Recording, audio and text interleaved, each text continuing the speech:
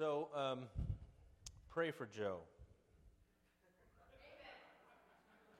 I mean, not just because he has to work with me, and not just because he has to work with you, but it's not easy doing what he does. And I was reminded of that this week. So as you know, Joe is pursuing his master's degree at St. Mary's. This week we had a terrific opportunity to do a whole class on the works and the theology of N.T. Wright. Thank you, by the way, to all of you who showed up at the service on Wednesday night. I think Kanai said if we were to mathematically work it out in terms of percentage of congregations in attendance, New Hope was way beyond any other church in town, and I hope those of you who were there found that to be a good experience. But that was actually part of a 3-day intensive class, and the way intensive classes work, I've done a few of them. You read basically a whole pile of stuff ahead of time, and you write a bunch of stuff ahead of time, and then you go to the class and you talk about it, and then you go home and you read a bunch more stuff and you write a bunch more stuff. This is what Joe gets to do, and it's great. I mean, it's very stimulating. It's fun in a way if it's a sort of thing you like, if you like that sort of thing. But it's also hard. And one of the things that's hard about doing coursework in theology that may not be the case if you're doing coursework in, for example, electrical engineering, is that there's a lot at stake, right? So one of the students in the class, and I just sat in on it. I as an alum of the Ecumenical Institute, I can audit these classes really cheap, so I just sort of sat in. But this one student was saying, if Tom Wright's critique of 16th century Reformed theology of the atonement is correct, then basically that upends everything that my tradition teaches. And if he's saying we've started at the wrong point, then that messes with everything that comes after. And so I have to figure out if I can understand that starting point differently and still get to the things that my tradition teaches, or if I have to completely disassemble my entire theological framework. This is not a small thing to have to consider, especially if you're already in a position of leadership, and if maybe it's even your job. But it's also hard because when you go through these texts, whether it's a biblical text or whether it's the work of a theologian or a certain doctrine, you often find that what you have to do is actually disassemble the whole structure of your thinking, because you find out that it's not stable. And then the challenge is then you have to sort of be able to go through the process of reassembling it in a way that's going to work better. And the good news is that usually how it works is that you kind of go through the dark tunnel, and then you come through, and on the other end there's light, and you find that you're able to establish a much more stable, much more workable way of thinking about something really important. But in some ways, it is kind of like fixing your transmission while you're driving down the highway. Because you're doing these things while you are living as a follower of Jesus, while you're having to do all the thinking about that you have to while you're maybe involved in teaching or in doing ministry, and that's not an easy thing to do. So please, as you pray for Joe, pray for his head, pray that he can keep things straight as he needs to. And that ultimately, this is, I can tell you from personal experience, this is a very nourishing experience spiritually. This is a place where you constantly can testify to God's goodness in coming through and in enlightening and bringing the illumination of the Spirit onto the words that the Spirit inspired so long ago. But it can be scary and it can be difficult. And in working through this series on Hosea, I was brought back to one of the very first experiences I had in seminary now, believe it or not, almost 20 years ago. The very first paper I wrote for my class in the Old Testament prophets was on Hosea. And this was, I had to write, I think, a 5 to 7 page paper. I think last year I could, if I was able to start the paper by Wilmington, I could be pretty well down the road to being done by the time we got through Newark and got ready to go into the tunnel to get into New York, and I would just have a little bit of cleanup to do once I got to my dorm room. But this first 5 to 7 page paper nearly killed me. It nearly killed our marriage too. Mary was going nuts. She's like, "It's 5 pages. You've written how many papers?" And by that point I hadn't written nearly as many as I have, but I certainly had written enough. You'd think I could be able to do this, but I was struggling with this book of Hosea as I was reading it and reading it and reading it and reading all these commentaries and reading all these articles. I had the hardest time making sense of how this thing works. As we've seen through the course of this fall, as we've gone through this book, God has a case to make against his people. God has very, very good reasons for being wroth, for being angry, for being offended. God has very good reasons for describing his relationship with his people Israel in terms of the relationship between a wronged spouse and an adulterous wife.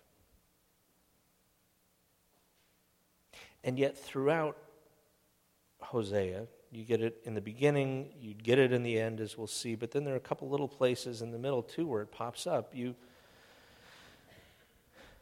have this message of hope, this message of reconciliation. And I had the hardest time understanding how those two could go together. How could God's holy wrath, his holy anger, his just condemnation of the betrayal of his people, how could that fit with his expression of love and forgiveness for his people? How could those both be true? And certainly in chapter 1, we'll go back to the beginning. The word of Yahweh came to Hosea, son of Beeri, during the reigns of Uzziah, Jotham, Ahaz, and Hezekiah, kings of Judah, and during the reign of Jeroboam, son of Jehoash, king of Israel. This is a prophet who is prophesying in the last decades of the northern kingdom before it finally falls to Assyria. But when he's starting out, things actually look pretty good. And Hosea has the unenviable task of telling people that, no, actually things are about to get really, really bad. And it's your fault.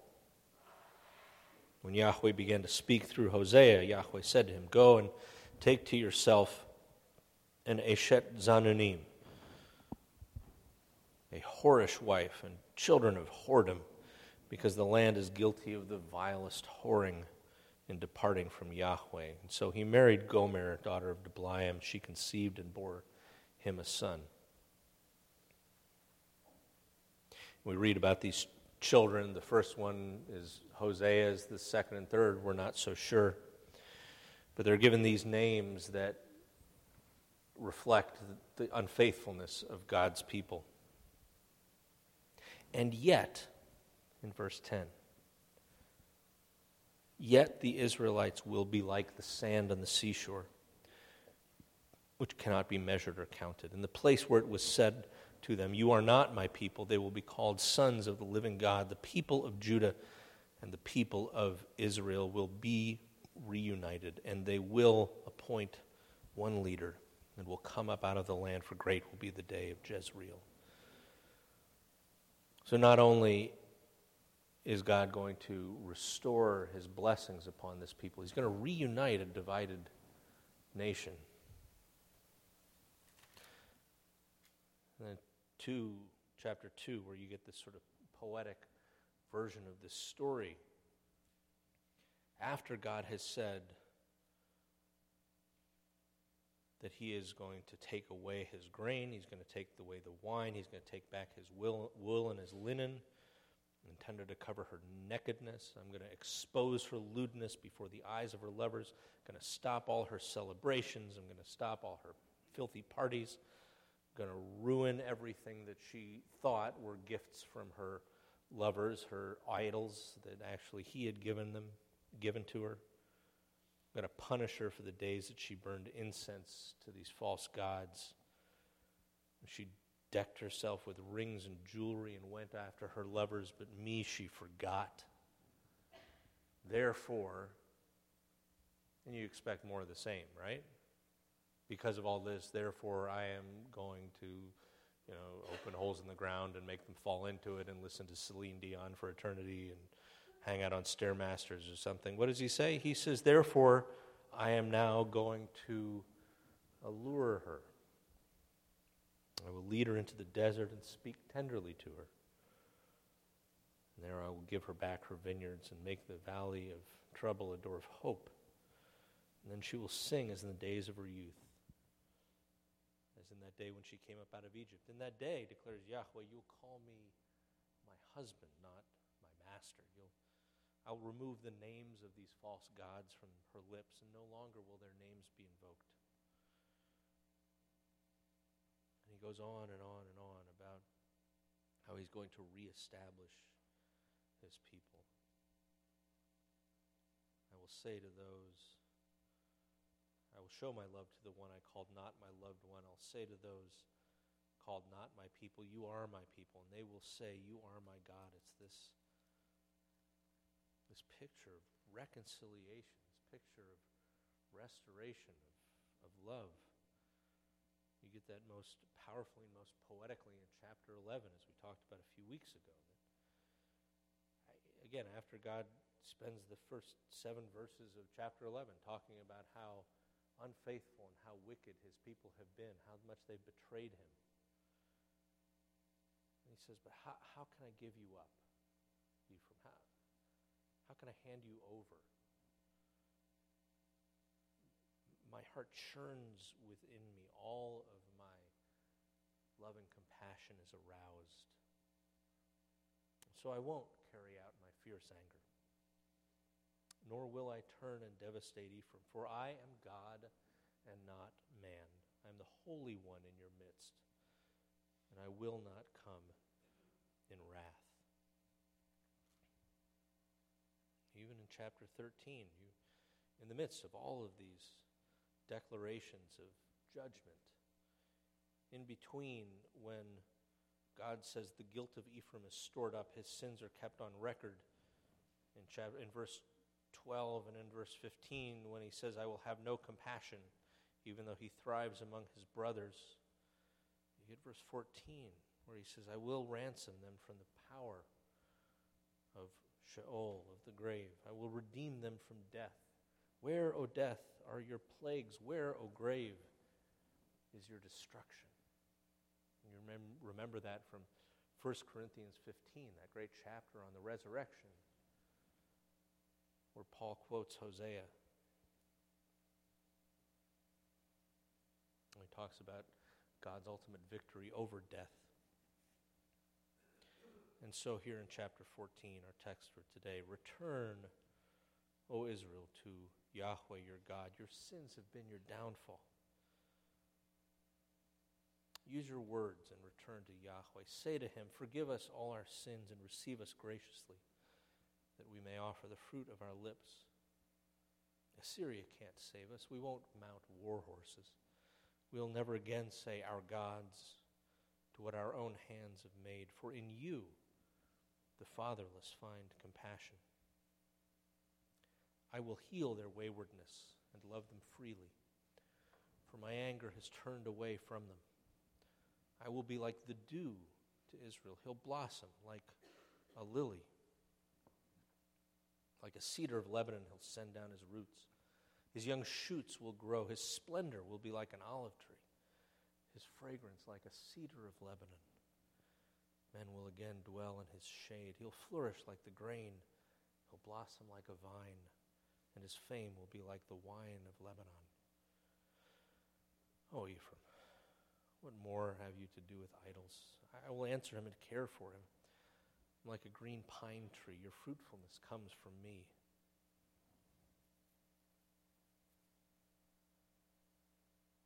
What a beautiful, beautiful story of reconciliation. What a beautiful picture of redemption, of restoration.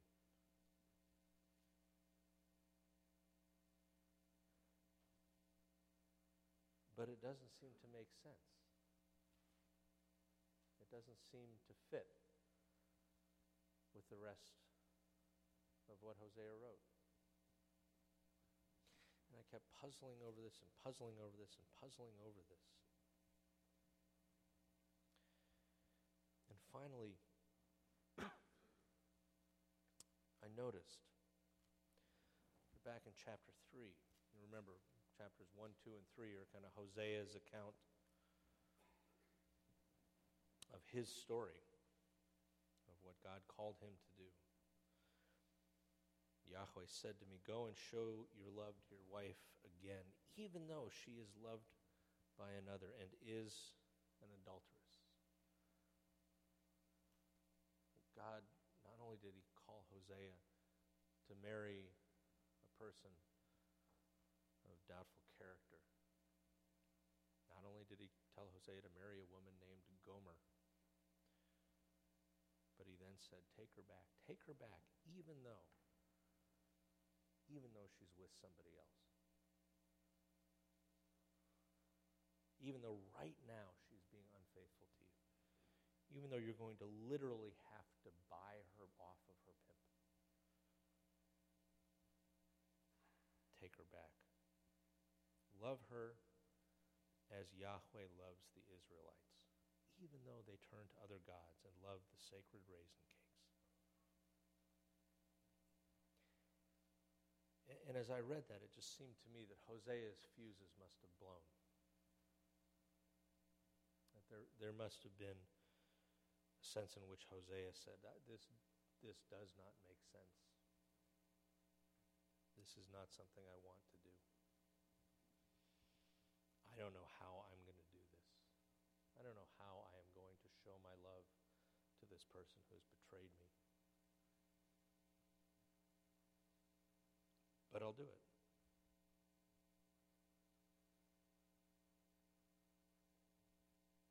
I'll obey. But I think Hosea went to his grave deeply scarred emotionally.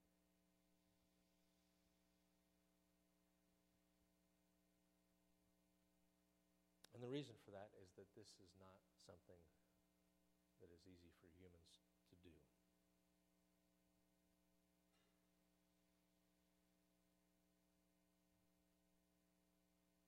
So when God tells us in chapter 11, I will not carry out my fierce anger, nor will I turn and devastate Ephraim. Why?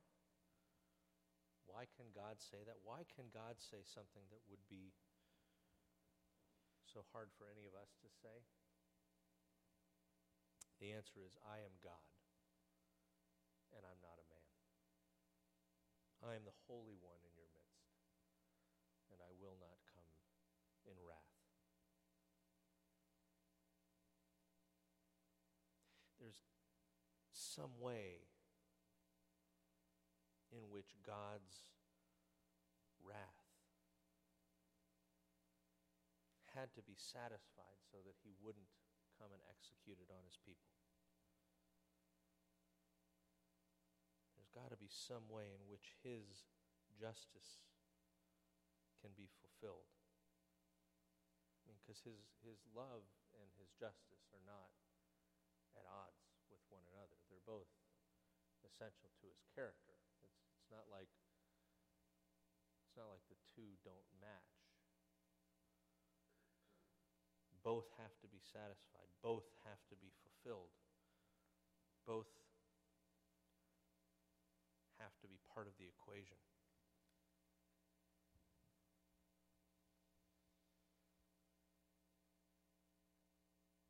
And it occurred to me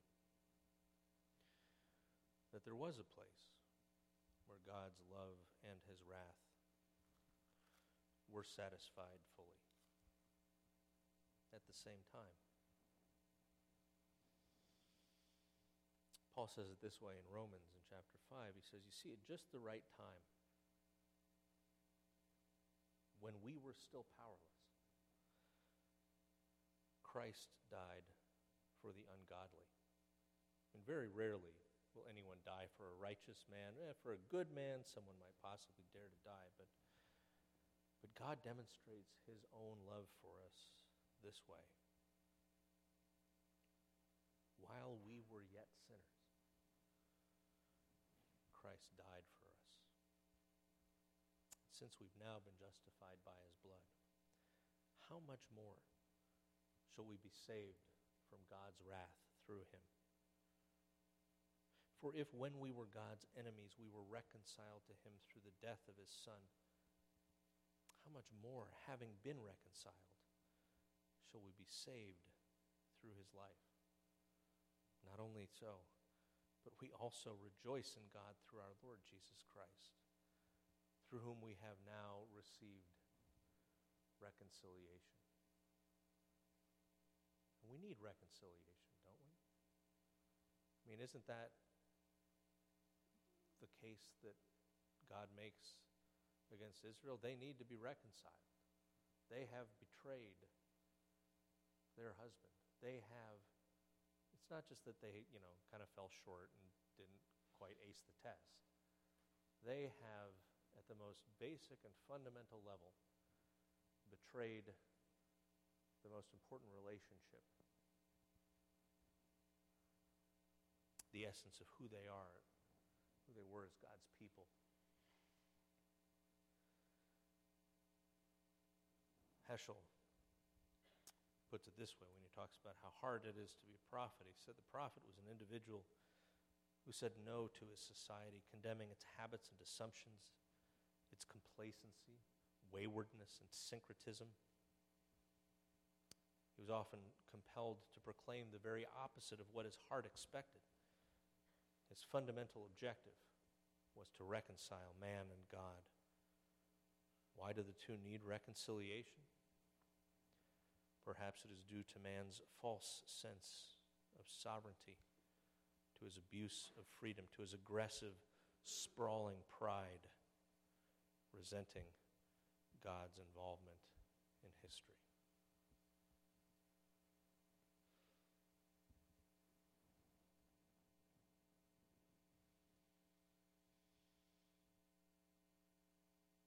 Our rebellion, our betrayal, our insistence on doing things our way, our refusal to treat God as he deserves to be treated. These are all things that rightly put us in the position of condemnation that Israel was in, that Hosea described. Those things that are true of Israel are true of all of us as human beings in our rejection of God's holy ways, our choice to do things the way we would like to do them.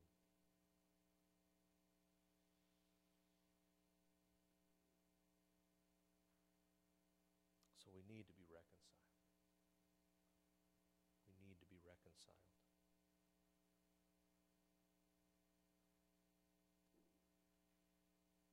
That wrath that so justly falls upon us needs to be satisfied. And that is the message of the cross. That there is no condemnation for those who are in Christ Jesus. Because through Christ Jesus, the life-giving Torah of the Spirit set us free from the death-dealing Torah of sin.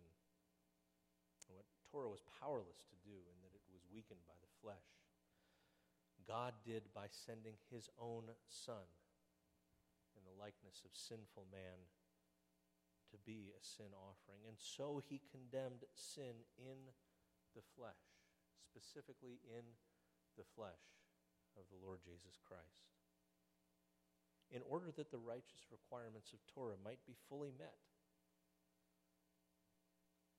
in us. That's no other way the righteous requirements of Torah could be fully met in us without them being fully met in Jesus. And that therefore being true of us who are in him.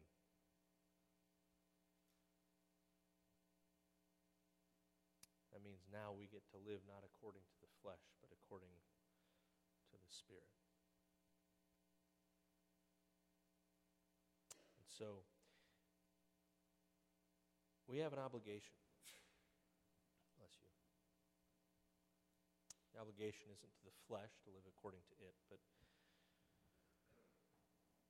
because if we live according to the flesh, we'll die. But if by the Spirit we put to death the misdeeds of the body, we'll live. Because those who are led by the Spirit of God are the sons of God. For we didn't receive a spirit that makes us a slave again to fear. We received the spirit of sonship, by which we cry, Abba, Father. The Spirit himself testifies with our spirit that we are God's children. And if we're children, then we're heirs. We're heirs of God and joint heirs with Christ, if indeed we share in his sufferings, in order that we may also share in his glory. I really do believe that Hosea didn't understand the full scope of his message until Calvary.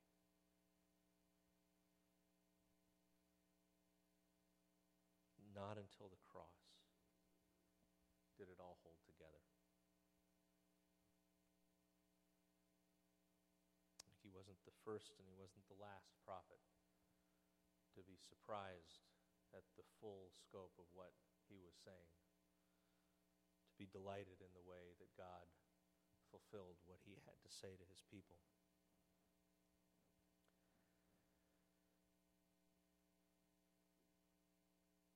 So as we prepare to take communion, I want us to recognize and to own fully for all of ourselves the degree to which the just condemnation that attaches to our sinfulness is just and is ours. And the fact that through the shed blood of our Lord Jesus Christ, we are no longer on the hook.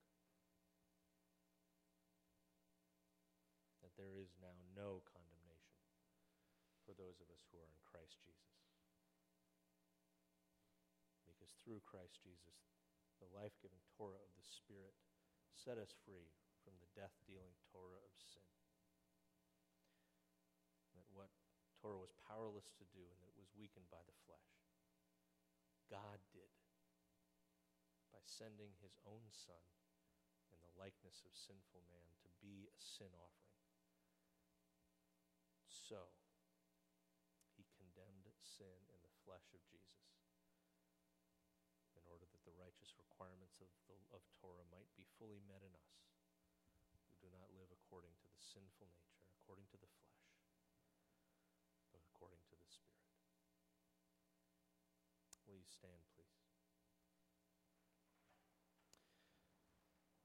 After we recite the creed, I'll invite you to come forward.